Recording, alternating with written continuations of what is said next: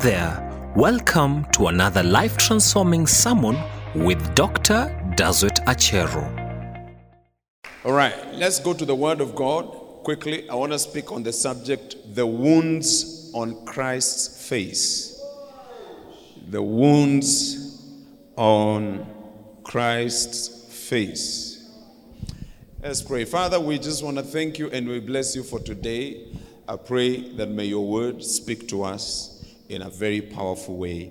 In Jesus' name we pray. Amen. Now, when I was in high school, I used to play hockey. And I remember when I started playing golf, it was not very difficult to master the art of playing golf. And the instructor was asking me, which sport were you involved in when you were in school? And I told him I used to play hockey. And he told me, I think it has really helped you to have an eye on the ball, or to have your eye on the ball. And so I just wanted to let you know I also play golf. Anyway, so moving on swiftly. Tell your neighbor I'll be there in Jesus' name. And so there is this particular day we were having a competition, and I remember somebody hit my nose, and he hit my nose so hard that I was bleeding. And so I tried to compose myself, but I saw a lot of blood, falling on the ground, and it was streaming out of my nose. And I tried to touch my nose, and I couldn't feel anything. So what I did, I went down to the ground, and then they carried me out of the field, and blood was gushing out of my nose. And I remember I touched my nose again, and I couldn't feel it. So I knew things were not good. So I remember I asked, our doctor, our team doctor, I just asked him, is my nose still in place? And he said, I can see it. He said, I can see it. And I said, I can't feel it, but because you can see it, then there is hope. So they stopped the bleeding. And then when I was able to really feel my nose, I told them, I think I can continue playing. So I went back and I played. But let me tell you, it was a very painful experience, because I was just trying to imagine, how I will look like without a nose. Or I was trying to imagine how I will look like with a broken nose, or a twisted nose. I mean, you can't imagine, because the face is a very important part of every person's body, isn't it? Look at your neighbor and tell them, I think I like your face. If your neighbor did not smile, you didn't tell your neighbor properly. So turn to your neighbor again and tell them, I think I really like your face. Isn't it? The face is a very crucial part of the body. In fact, we all want our faces to be flawless. That's why when you take photos, before you upload, you've got some filters, isn't it? To make sure that you remove all the rough edges on your face, so that by the time you're posting, that picture, people will really admire your face, because the face is a very important part of our bodies. We want the nose to be in the right place. We want the ears to be in the right place. We want the eyes to be in the right place. We want the eyebrows. Hallelujah, eyebrows, people. Turn to a lady next to you and tell her, I can see your eyebrows. Whether they have been painted or they have been trimmed, there are still eyebrows. Fake it till you. Because the face is very important. And we make sure that the face looks good. You see, other parts can be covered. Isn't it true? Tell a neighbor, you don't know what I have covered. I'm telling you. If I loosen some things, you will be surprised. But the face, because it cannot be covered, it has to be flawless. That's why we apply makeup. We put lipstick, mascara, put some artificial eyelashes. We shave. And we make sure that we look good. Because the face is a very important part of our bodies, isn't it? Turn to another neighbor and tell them, neighbor. Finish the statement.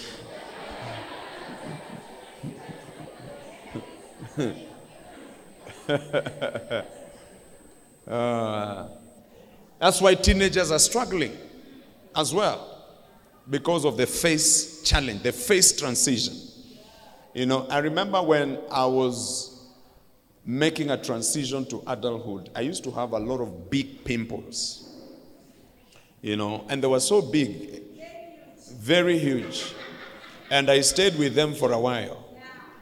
By the time I was meeting Pastor Mary, they were still in place. But as a man, you don't really care. Because as men, there are things that we want to be okay. And the face, I don't think is very important. Yeah, there are other very important things. Men, am I saying the truth?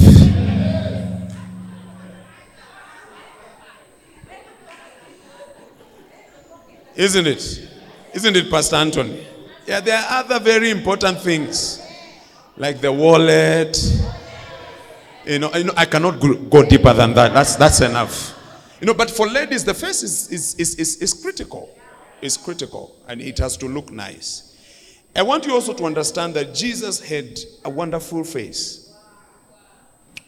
He had a lovely, lovely face. The Bible says in the book of Isaiah that he grew up as a tender plant.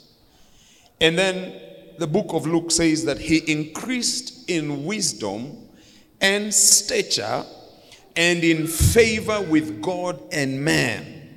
Now, when you are favored by man, it simply means that you are attractive in a way. There is something about you that is likable. There is something in you that makes people grant you preferential treatment. So there was something about Jesus that was attractive to people. He was looking good. He grew up as a tender plant. And so I want you to know that Jesus was comely. He had a comely countenance. He was looking so nice, because I don't believe that God can craft something that is ugly. And remember that Jesus was not a product of a man and a woman. Jesus was a product of God and God. And so he must have been looking very, very handsome, isn't it? I'm sure the ladies who were growing up with Jesus were dying for him. Praise the Lord. Ladies like nice, fine-looking boys. Hey, ladies are quiet here. Jesus was very handsome, good-looking, because he was a product of God. It is God who fashioned him. It is God who made him. But when he was arrested, let me tell you, ladies and gentlemen, he was subjected to untold suffering. He was subjected to torture, and they wounded not only his body, but his face as well.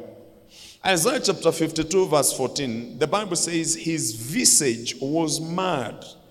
The word visage simply means face. His face was marred more than any man, and his form more than the sons of man. It's like his face, by the time, his tormentors were done with him, his face was contorted. His face was, distorted. His face was more mad, more than any man. I mean, you could put the ugliest man in the world next to Jesus, but Jesus was still ugly. After these guys were done with him, you could not even recognize his face. No wonder the mother of Jesus was standing by the cross crying. The women were weeping, and Jesus was telling them, don't weep for me. They could see how mad his face was. Isaiah 53 says he had no form or comeliness, no beauty to desire about him. That means by the time he was dying, he was not attractive. His entire body was covered with blood. Jesus on the cross, we see him writhing in pain, and he was half naked, stretched so high, and stretched so well, hanging on a wooden cross, looking helpless as people were laughing and mocking him. His face, ladies and gentlemen, was disfigured. I want us to look today at the wounds on the face of Jesus. And I want us to delve deeper and get the significance of all these wounds on his face. The first wound, number one, is the wound caused by the kiss of betrayal. Is the wound that was caused by the kiss of betrayal. The face is the common surface on a human being's body for kisses. That's why we kiss people's cheeks, isn't it? We kiss people's foreheads, isn't it? And we go deeper and kiss their lips, isn't it? How many here you've ever been kissed? Please, we are in church, don't lie. Okay. Turn to your neighbor and ask your neighbor, did you understand the question?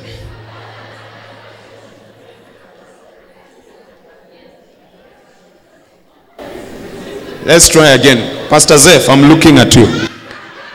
How many here have been kissed or you have kissed someone before? Pastor Zeph, you've kissed someone before.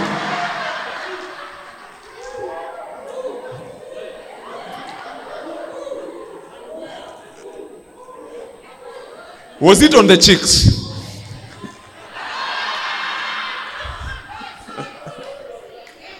Was it on the forehead?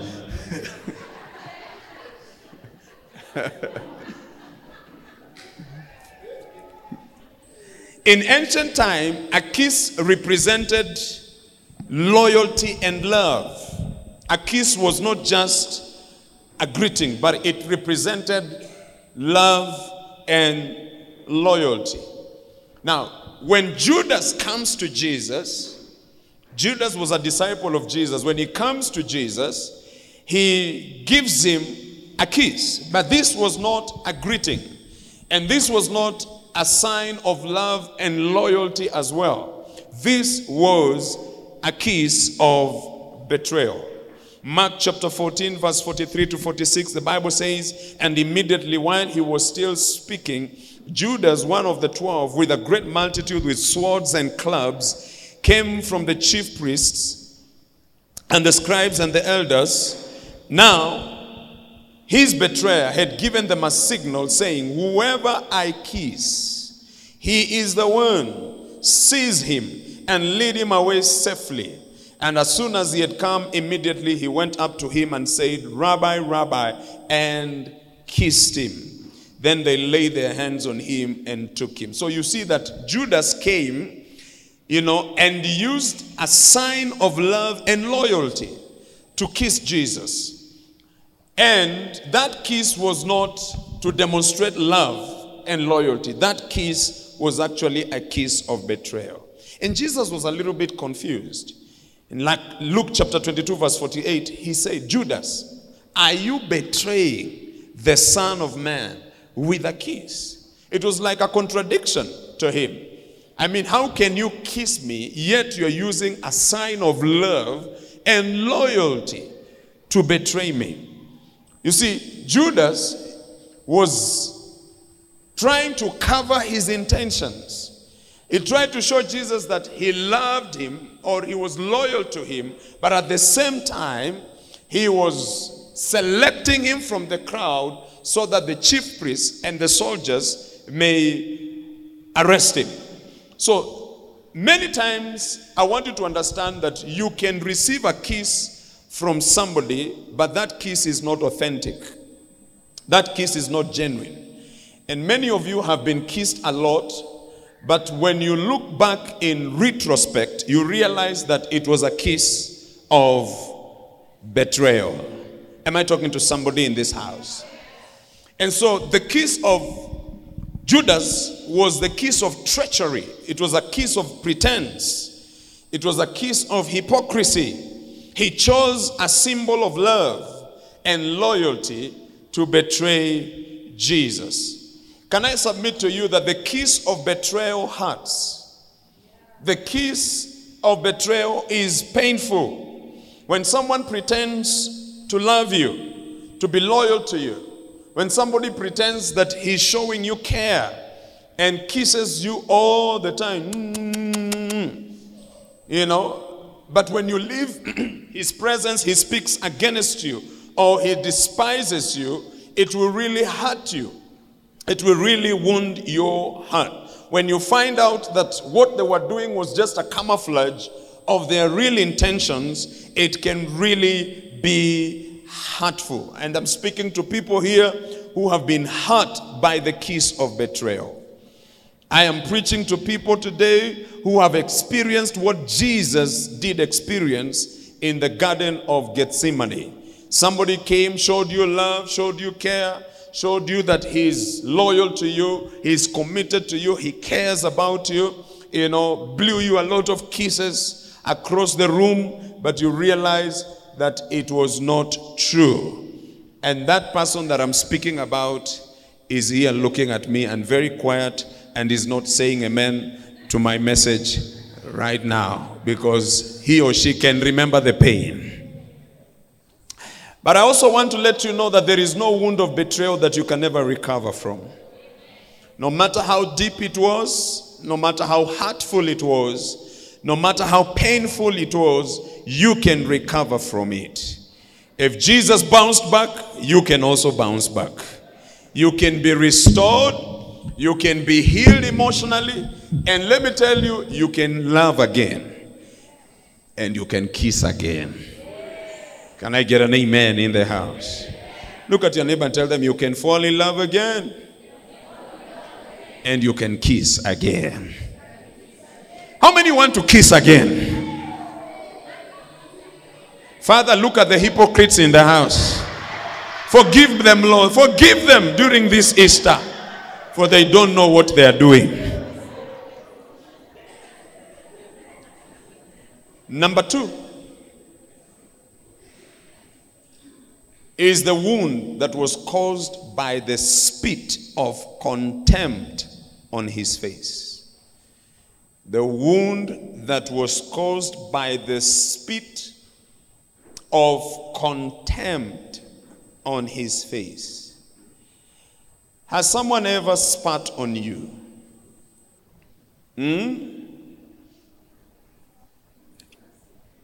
When somebody spits on you, I'm telling you, it's a sign that they can't stand you.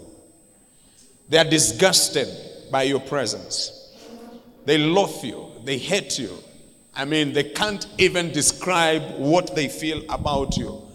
And that's why they just spit on you. Your presence in their lives makes them sick to their stomach. Mark chapter 14, verse 64 to 65, the Bible says, and they all condemned him. Who is this? Jesus. They all condemned him to be deserving of death. Then some began to spit on him and to blindfold him and to beat him and to say to him, prophesy. And the officers struck him with the palm of their hands. They all condemned him.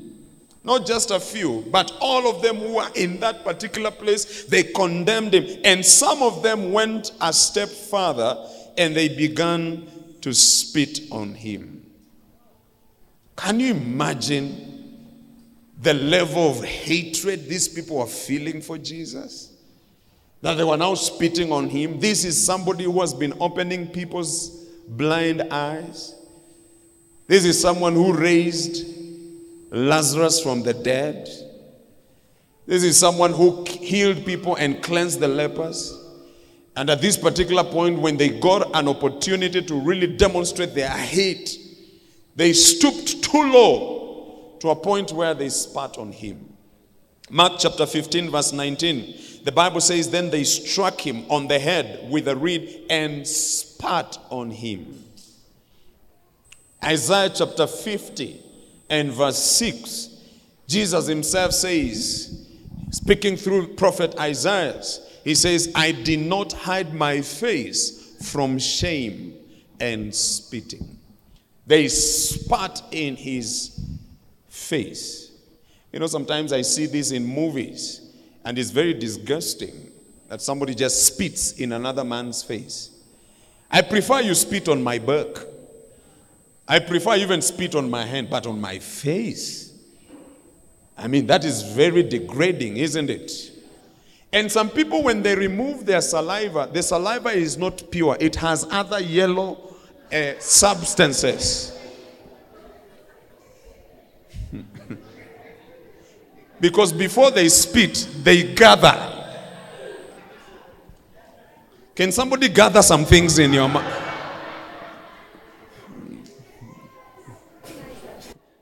There are people who cannot even look at me as I'm preaching now. That's how disgusting it was. So I'm imagining some of them had to gather the spit. You know, they had to remove it from the back of their noses, pull it all the way, gather and mix it in their mouth, and make sure that it is thick and heavy. Glory to God. And then they released it on the face of Jesus.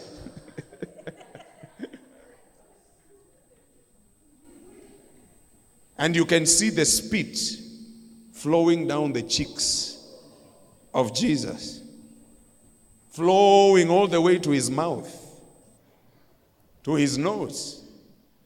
And you see, the Bible says that Jesus was not ashamed, so that means he didn't even wipe it. He let them spit on him. He let them release the saliva in their mouth, on his face. That is what your master went through. It was a wound on his face.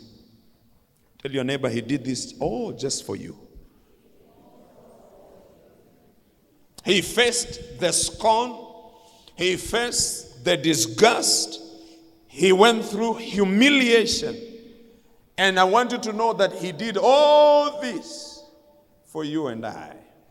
He wanted you and I to know that no matter how humiliated you are, he's been there. He's gone through it. He knows the pain. He knows how it feels to be at the lowest point of one's life.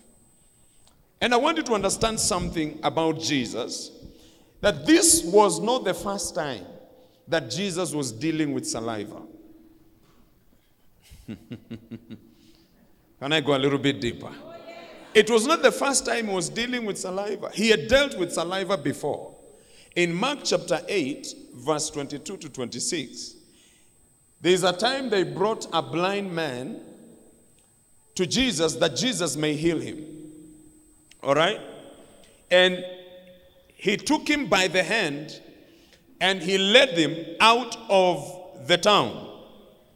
Then, what did Jesus do? Jesus spat on his eyes and put his hands on him.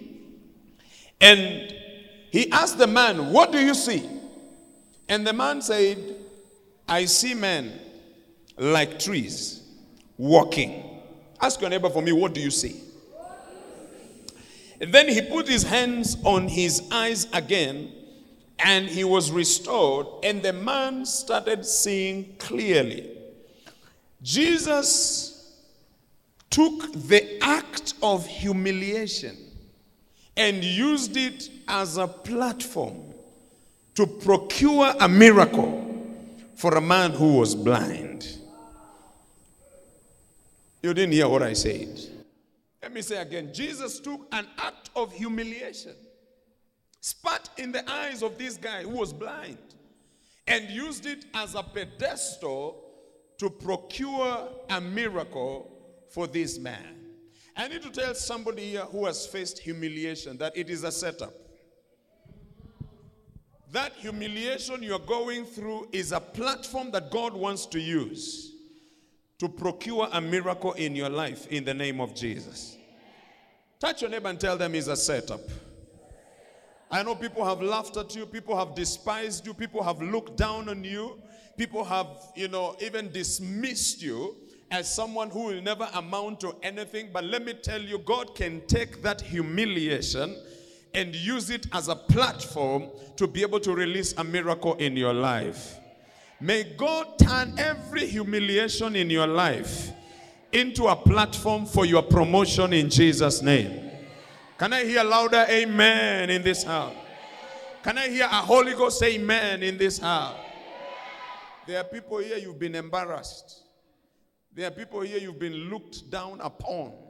There are people here you have been dismissed as a nobody. But look, that is what God wants to use. He wants to let you go so low so that he can lift you so high. Hallelujah. I'm reminded of the story of this woman who was caught, in the very act. You know the story of this woman who was caught in the very act, and they brought her to Jesus. When I was reading that story, I realized that they didn't want. Let me rephrase it. When you read the story, you will think that it is the woman that these people caught. But it's not the woman that they caught. They wanted to catch Jesus. They were using the woman as a bait to catch Jesus. Isn't it? Because they wanted to pin him to the wall concerning the law of Moses. And you can see that Jesus took the situation and turned it around. And the woman who was supposed to be stoned to death, he told her, go and sin no more. Because all the guys who came with stones and rocks and they were ready to stone this woman, Jesus challenged them and he told them, if there is anyone here who doesn't have any sin, let him be the first one to cast the stone. You see, many of us, we are humiliated. It's because people know our story. It's because people know our story. Do you remember the story of Chris Rock, this movie star, Chris Rock and Will Smith? And Smith slapped, this other guy. And everybody was condemning, Will Smith, isn't it? But how many people have you slapped and we didn't have the cameras? Huh? If we followed you with the cameras 24/7, can we project your life on this screen?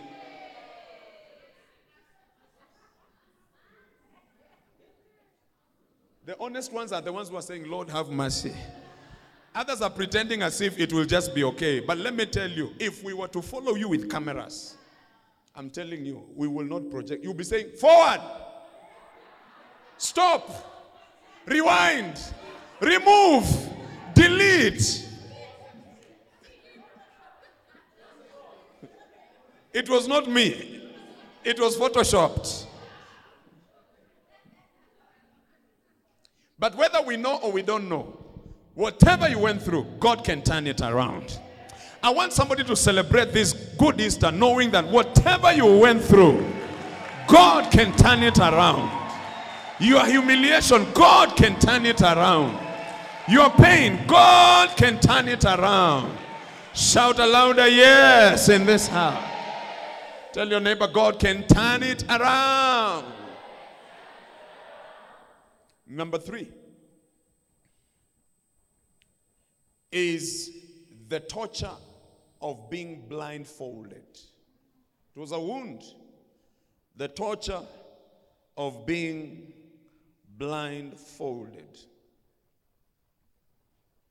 Luke chapter 22, verse 63 to 65. The Bible says, now when men who held Jesus mocked him, and they beat him, and having blindfolded him, they struck him on the face. And they asked him, saying, prophesy. Who is the one who struck you? And many other things they blasphemously spoke against him. So they blocked his view.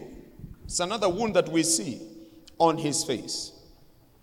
They ensured that he was not able to see his tormentors. And then they tried to test his prophetic gift. And they say, Jesus, we're going to, blindfold you, and then we're going to beat you. Then you need to prophesy and say which one has, beaten you or slapped you. That was torturous.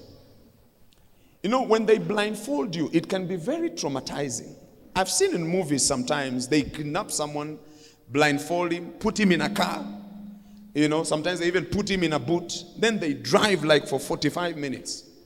Remove that guy from the car or that lady from the car, put them in a room, lock them there.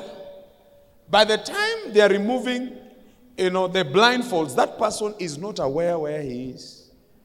He's disoriented completely. He can't even trace where he is, where he's coming from, which road, they used to bring him to that particular place. And sometimes they just play with their psychology. It's not that they have gone very far. They're just driving around a building. But in your mind, we have really driven, for many hours out of town. But you're actually in the same place because you can't see where you are. This is what they were doing to Jesus. I'm sure, as they were doing this, Jesus was disoriented in a way. Because they were testing him. They were testing his gift. They're saying, Jesus, we know you're a prophet. And so we're going to try something here. Blindfold you, then hit you. Then you must prophesy, and say, who has done it? They were testing him. And many times as believers, we also go through tests, isn't it? People will say, if you are a Christian, do this. If you're a child of God, do this. If God is truly alive, the God that you serve, pray for this thing, and if it changes, then I'll believe, in your God. If you pray for the rain to come and it rains, then I will get saved. We are tested, left, right, and center. So Jesus was blindfolded. He had eyes, but he could not be able to see because they blindfolded him. I was looking at Jesus even as I was just going through some of the things that he went through. And I realized that Jesus, at that particular point, he became a sheep. He was willing to die. He had all the prophetic insight that God can give any man. But he decided not to exercise it. He had discernment. He could see. Jesus could walk through a wall. But he decided not to do that. In fact, the Bible says that he even had power to call angels. But he decided not to do it. I'm sure he was seeing those guys. I'm sure he knew which one did what. But he did not want to tell them. Because he was a sheep. He was ready to die. Amazing. So he allowed himself to be surrounded with darkness. Do you know also what Jesus was doing? He was preparing himself to go to the grave where there is no light. It was a warm-up. You're not hearing what I'm saying. Tell your neighbor it was just a warm-up. Because he knew he was going to the grave. And they were going to roll the stone to cover the mouth of the grave. And so that was just a warm-up. He knew he was going to be in the grave for a while. His eyes are going to be shut for 3 days in the grave. And so he was surrounded with darkness. And they thought by doing that, they were just, making his life difficult. But they were fulfilling scriptures without knowing. Hallelujah. Because Jesus is the light. He is the light of the world. Hallelujah. In fact, in heaven, the Bible says he is the light of the city. We don't need electricity in heaven. We don't need Kenya Power in heaven. Yeah, we don't need candles in heaven. We don't need solar power in heaven because he is the light of the city. And so he allowed himself to be in darkness. Wow. Hallelujah. Because he is not just the God of the light, he's also the God of darkness. He also rules in darkness. He also works in darkness. He also speaks in darkness. He also moves in darkness. Hallelujah. You might be in darkness today, but I want you to know that even in darkness, God is there. David says, where can I run away from your presence, O God? So that means regardless of where you are, God is there as well. He is with you in your darkest moment in life. Are you here going through a very dark situation in your life? He is there with you. Are you here facing a very dark situation in your life? He is there with you. He knows what it feels to be blind. No wonder when Bartimaeus cried out to him, Jesus knew this guy. One time I'll be like him. Let me heal him. He knows. He knows what darkness is. He was in the womb of his mother. Is it 9 months or 8 months? 9 months, a place of darkness. Do you remember when you were in your mother's womb? Huh? I remember I saw my son when he was in my wife's womb. There's a time we went to do a scan, because this son of mine is a miracle child. Huh?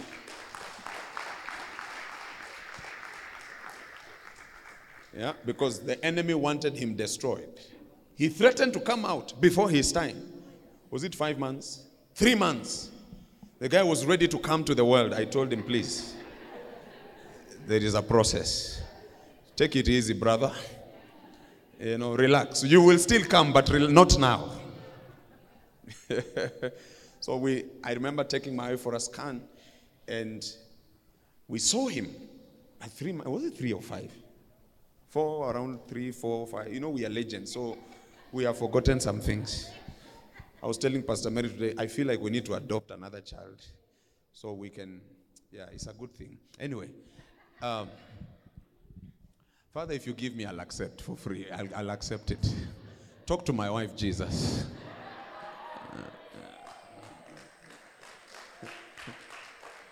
Receive in Jesus' name. Anyway.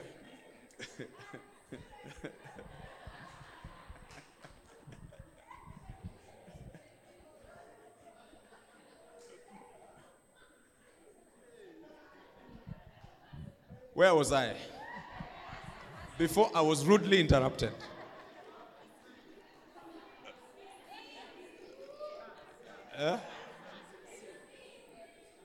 I should scan her. Oh, yeah, the scan, yes.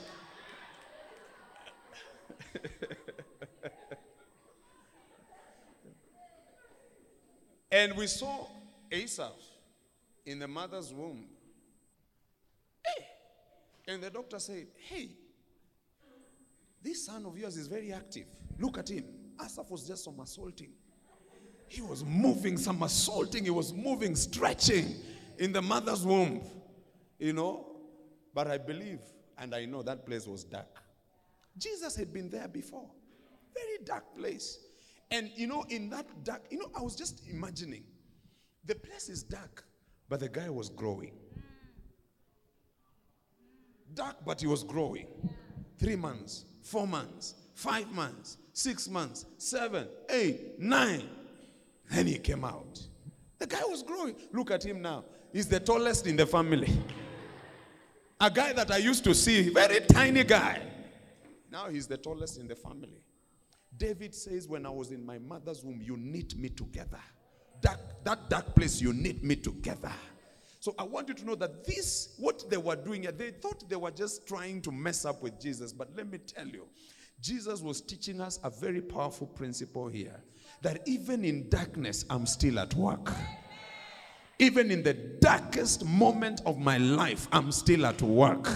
I need to tell somebody in this house, I don't know how you are surrounded with the darkness of this life, but I want you to know, even in your darkest moment, God is still with you. Jesus is still with you. Favor is still with you. Goodness and mercies are with you. Shout a louder amen in this house. Hey, I love it. John chapter 1. I show you something here. In the beginning, this screen does not work. Does it have scriptures? In the beginning was the Word, and the Word was with God, and the Word was God.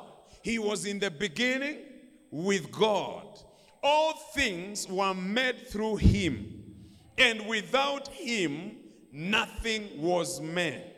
In him was life, and the life was the light of, and the light shines in the darkness, and the darkness did not comprehend it. I prophesy, may the light of Jehovah shine in your darkest moment. Oh, that amen is very weak. I say, I prophesy, may the light of Jehovah God shine in your darkest situation. Shout amen in this house. Touch 5 people around you and tell them, I see the light. I see the light. I see the light. Yes, it is hard, but I see the light. Yes, things are thick, but I see the light. Oh my goodness, I see the light. I have been blindfolded, but I see the light. I'm surrounded with darkness, but I see the light. My goodness, I feel like preaching. My goodness, my candidate lost the UDA nominations, but I see the light. Not enough fuel, but I see the light. Milk is scarce, but I see the light. Shout if you see the light.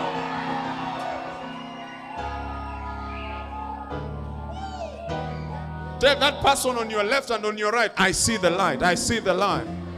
I see the light. I see the light. The devil is a liar. He thought I will die in this darkness. He thought I'll be destroyed by this darkness. But I see the light. I see the light. I see hope out of my situation. Shout yeah. Sit down. I see the light. I see the light. Pastor Dennis. No more. I'm so happy. I'm happy. Praise the Lord. I see the light. These are baby boomers.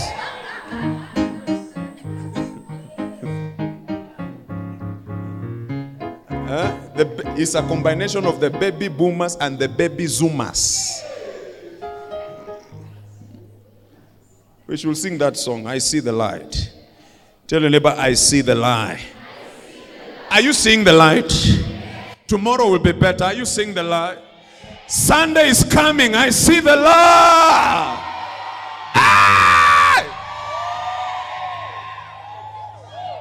I see. I see. I see. I see. I see the light. I say, I see the light. Why is the Holy Ghost telling me to stay here? I see the light. I see the light. I can see the light in your situation. I can see the light in your circumstance. It's gonna shine. The rain is over. It's gonna shine. The storm is over. The sun is gonna shine.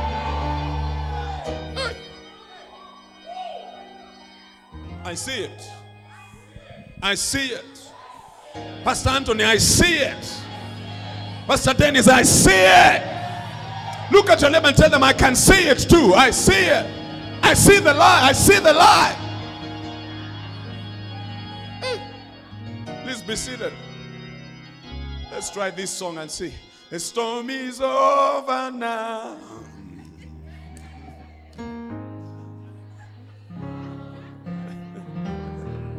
Heaven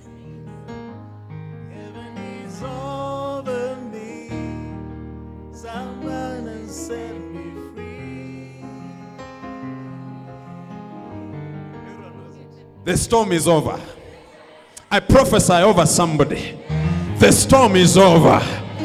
The clouds have been dark. The rain has rained. But the storm is over. I see the light. Woo! Sit down. Number 4. I love my preaching. The wound caused by the plucking of the beard. They literally pulled his beard. You know, Jesus at 33 had beard. If you get to 25, 26 without beard, we need to start praying for you. You should look manly. If you are male, you should look. If you are female, you should look. Who said womanly? Which school did you go to?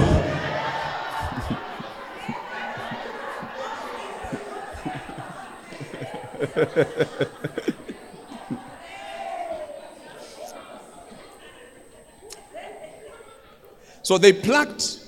It's very painful. Can you imagine plucking? Plucking the beard is very, very painful, isn't it? It's like waxing for ladies.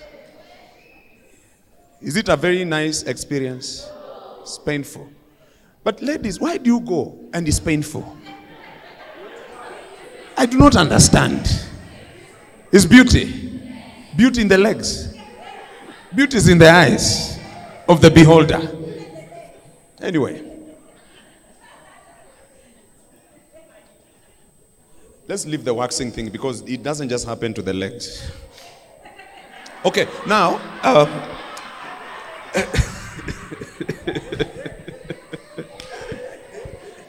one day, when I was young, I told my father to take me to a barber shop. In those days, we didn't have very classy barber shops like the ones we have right now. You know, the ones we have right now, they are very nice. The ambience is nice.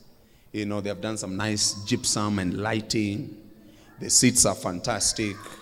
You know, and then after they shave you, there are some ladies with some towels, very hot towels. You know, then they massage you. By the time you leave there, hey, you say there is heaven somewhere. Oh Lord, have mercy. Glory to God. These gentlemen are not agreeing with me because they don't want their wives to know or what. The way they are looking at me is like, una choma.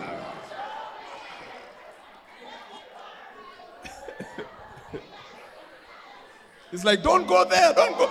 Just say they shave and then we leave.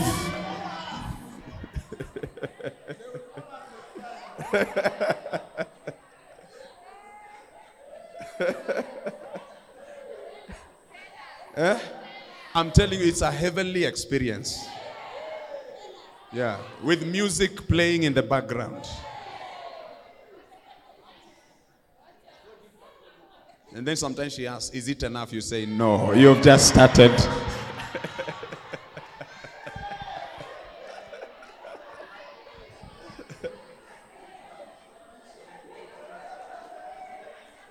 Anyway, my father took me to a barber shop.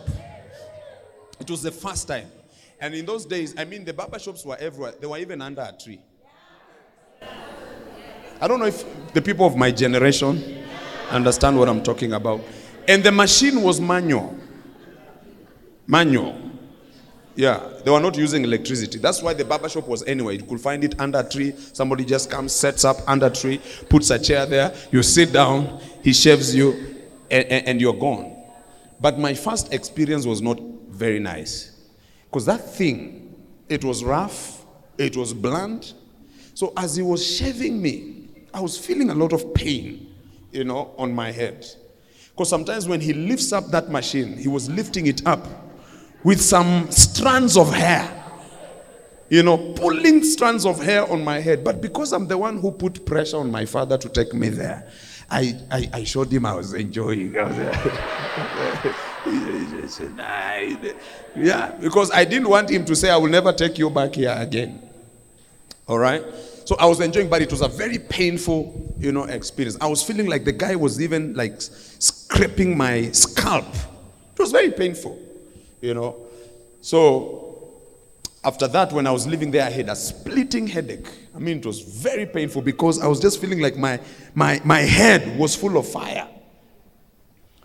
I'm imagining what Jesus went through when they were just plucking beards out of his chin. It must have been a very painful experience. Isn't it true? For us, even shaving beard sometimes can be very painful. Sometimes you even cut yourself. That's why some people, you see, they stopped shaving.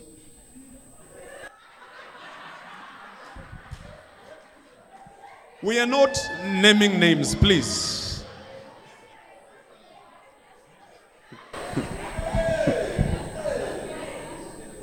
I remember I used to see my dad shave. He used to go to the bathroom and shave. And sometimes he could come out of the bathroom with a lot of blood, on his chin. And it affected me so much until I decided I will never, use that shaving machine at home. Is it the razor or something? I decided I will never use it. Because every time I used to see him, he was scratching, and he comes out, hey! It was a grotesque creature coming out of the bathroom with blood all over the place. I said, I'll never do that. Never do that. So I don't do it. Yeah. I go to the barber shop. Yeah. They handle me gently. Somebody say, glory to God.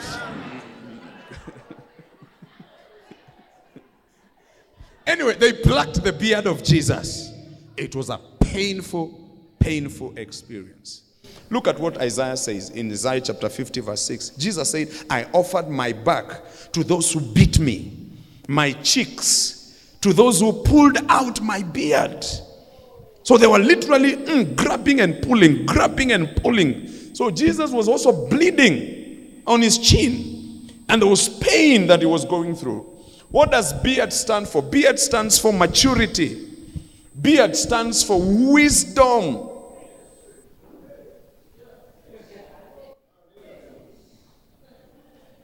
Beard stands for experience. Been there for a while. You're mature. You have wisdom. And so they were trying to dilute the wisdom that was in operation in the life of Jesus. And they had done it before in Matthew chapter 13 verse 54 to 57. When Jesus was in his hometown, the Bible says he taught them in the synagogue. And they were astonished. And then they started asking, where did this man get this wisdom? Somebody shout wisdom. Where did this man get this wisdom and these mighty works? Is this not the carpenter's son? They started plucking his beard. Is not his mother called Mary? And his brothers James, Joseph, Simon, and Judas? And his sisters, are they not all with us? When they did this, where then did this man get all these things? And the Bible says they were offended at him. Tried to water down the wisdom, the wealth of experience, the maturity that we see in the life of Jesus. They tried to commonize him. Yes, they heard what he said and they could tell this man is solid. Jesus is solid. Jesus is full of knowledge. And then they say, we're going to water it down. Let's commonize him. We know his sisters, we know his brothers. I mean, he's a carpenter's son. He cannot be saying the things he's saying. We know him. He's a carpenter's son. Trying to water down the wisdom that Jesus carried. 1 Corinthians chapter 1, verse 22 to 24, the Bible says, for Jews request a sign, and Greeks seek after wisdom. But we preach Christ crucified. To the Jews is a stumbling block, and to the Greeks, foolishness. But to those who are called, both Jews and Greeks, Christ, the power of God, and the wisdom of God. Don't you know that you, who is in Christ Jesus, you are a carrier of wisdom? You are carrying wisdom with you. You are walking around with wisdom. Hallelujah. Christ is wisdom personified. You have the wisdom of God inside of you because you are a child of God. So tell your neighbor, I'm a carrier of wisdom. And if you can just allow Christ to lead you, to guide you, I'm telling you, foolishness will not be part of your life. Tell your neighbor. The reason why, sometimes, I see some foolish things in your life is because you have not submitted fully to Christ. Yeah. Your beard has been plucked. Yes. But if you submit truly, completely, wholeheartedly to Jesus Christ, you will see wisdom flowing and operating in your life. Can I hear an amen in this house? How many of you have ever done something and then after you come back to your senses, you're like, was it me? Huh? There's this phrase people use a lot. You called yourself for a meeting. Huh? And you started looking at what you did. And then you look at yourself. You look at what you did, then you look at yourself. You look at what you did, then you say, hey, is it me? Is it really me? It's because you did not allow the wisdom of God to flow in your life. Let Christ be the wisdom of God in your life in Jesus' name. Hallelujah. As we celebrate Easter, may the wisdom of God explode in your spirit. May you not make foolish mistakes. May you not take wrong turns in the name of Jesus. Lastly, and then we pray, is the wound caused by the crown of thorns. The wound caused by the crown of thorns. When Jesus was on the cross, suspended between heaven and earth, under the sweltering heat, and he was thirsty, he was bleeding, and everybody was looking at him, they were shaking their heads. The Bible says there was a crown that was placed on his head, and it was a crown of thorns. John chapter 19, verse 2 to 3, the Bible says, the soldiers twisted together a crown of thorns and put it on his head. They clothed him in a purple robe and went up to him again and again, saying, Hail, King of the Jews. And they struck him in the face. In other words, every time they went close to him, they had to hit him. It's very sad. I mean, a guy is there, he's thirsty, he's anemic, he's tired, he's under excruciating pain, and they are still hitting him. They are not sympathetic, these people. Look, there was a crown. Have you seen the crown in verse 2? There was a crown of thorns that was placed over his head. Now, the thorns pricked his head, pricked his face, pricked his forehead. It was very uncomfortable. I believe every movement he made with his head caused the thorns to scratch his head. It was painful. But apart from just the pain that he experienced from the thorns, this was oxymoronic in nature. In other words, they were putting a crown of thorns on his head to mock him. They even pretended to pay homage to him with a fake kind of allegiance. They were mocking him. They demonstrated mockery of allegiance and worship to the King of Kings. As if that was not enough, Luke chapter 23 verse 38, the Bible says, and an inscription also was written over him in letters of Greek, Latin, and Hebrew. This is the King of the Jews. They even tried to limit him to be this king of just a certain clique of people. King of the Jews, not king of the world, king of the Jews. Because Romans believed that nobody should rule them. The Romans were a superpower at that particular time. All right? That's why when you read the account of Jesus from the book of Mark, because Mark was written to the Romans, you realize that they omitted a lot of details because Romans are interested with what somebody can do. They are not into a lot of feelings and crying and stuff like that. So for them, they just did it because they were not attached to Jesus anyway. They wanted peace for their territory. And so they wrote there, the King of the Jews, and put a crown of thorns to show that Jesus is only a king to a small group of people, the Jews. It's not a king of kings. It's a king of the Jews. Then they put a crown of thorns on his head, and then they were bowing before him. All hail, King of Jews. Mocking him. Despising him. But in Revelation chapter 19, because the story is not yet over, John looks into heaven after Jesus has ascended, and he gives us a picture of who Jesus really is. John says, now I saw heaven open, and behold, a white horse, and he who sat on him was called Faithful and True. And in righteousness he judges and makes war. His eyes were like a flame of fire, and on his head were many crowns.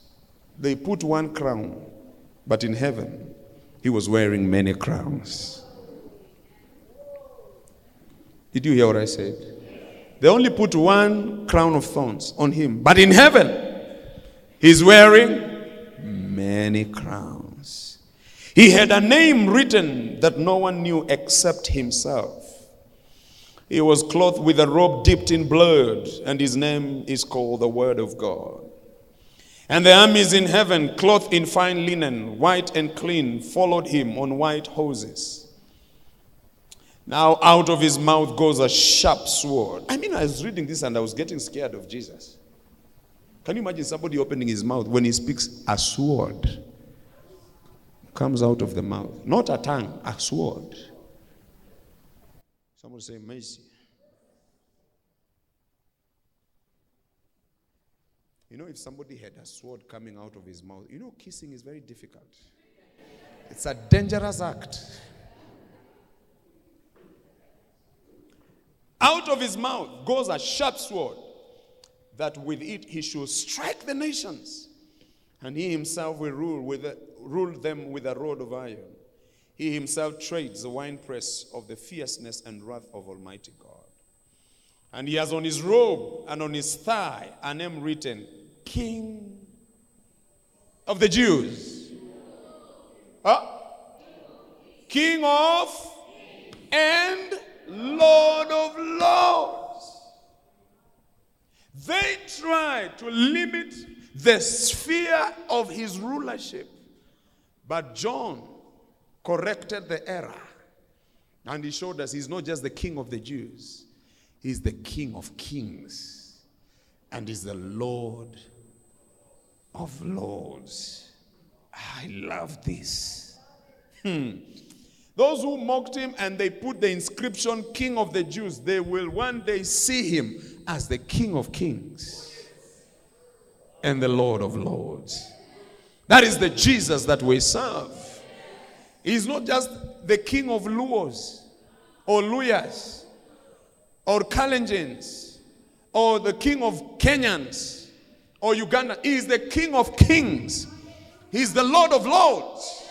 He's ruling over the affairs of man. And that's why Philippians tells us. Philippians chapter 2, verse 9 to 11. God also has highly exalted him and given him the name which is above every name, that at the name of Jesus every knee shall bow. They were bowing, mocking him. But there is a day, it will not be child's play. It will be serious. Every knee will bow for real. Of those in heaven, and of those on earth, and of those under the earth. And that every tongue shall confess that Jesus Christ is Lord, to the glory of God the Father. Even if you don't bow now, there is a day you will bow. Even if you don't bend your knee right now in allegiance to God, there is a day you will bend your knee. Even if right now you don't recognize him as the King of kings and the Lord of lords, there is a day coming that everybody will bow before him. Every knee will bow before him. And we shall confess him as the King of kings and the Lord of lords. Can I hear an amen in this? So tell your neighbor, you rather bow now, so that when you bow then, you will not have a muscle pull.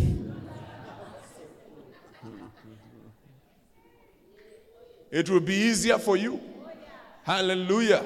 Everybody will bow. I'm telling you, everybody will bow. And they will confess. If you are here, you have not confessed him, I want to challenge you to confess him today. Bow down before him. He is not just the King of the Jews. He is the King of kings.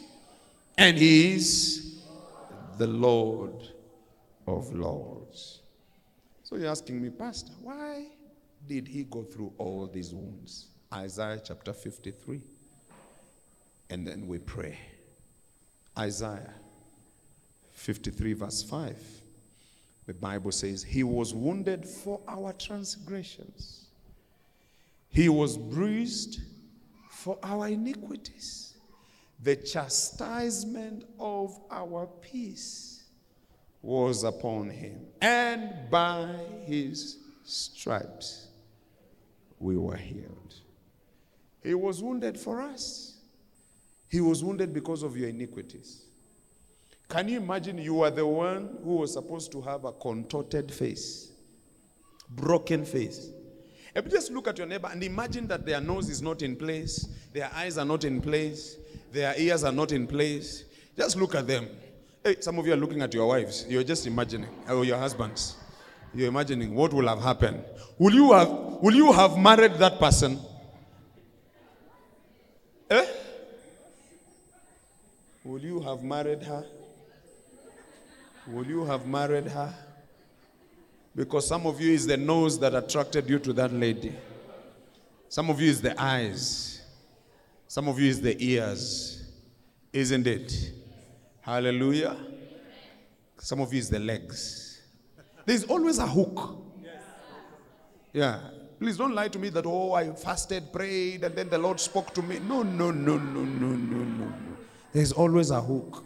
Apart from fasting and prayer and all those things, there is something that you saw in that person's life. Isn't it? It can be beards. Hallelujah. You realize it will be very cheap to maintain the man. He does not shave. We shall use the money to buy other things in the house. Yeah. The money will go into makeup. Yeah.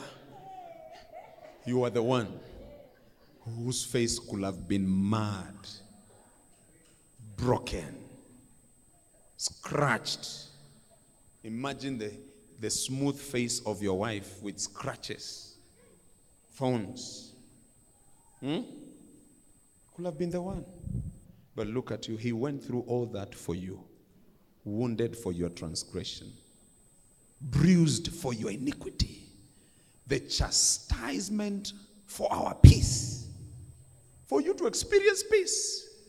He was beaten, broken, bleeding, so that you may have peace. And it also happened so that you may be healed. By his stripes on his face. By the wounds on his face, you are healed. So that you may be healed. May you enjoy healing today. May you enjoy forgiveness of sins today. May you be accepted today. May you be received today in the name of Jesus. Ladies and gentlemen, that is the wounds that we see on the face of Jesus. Let's stand to our feet.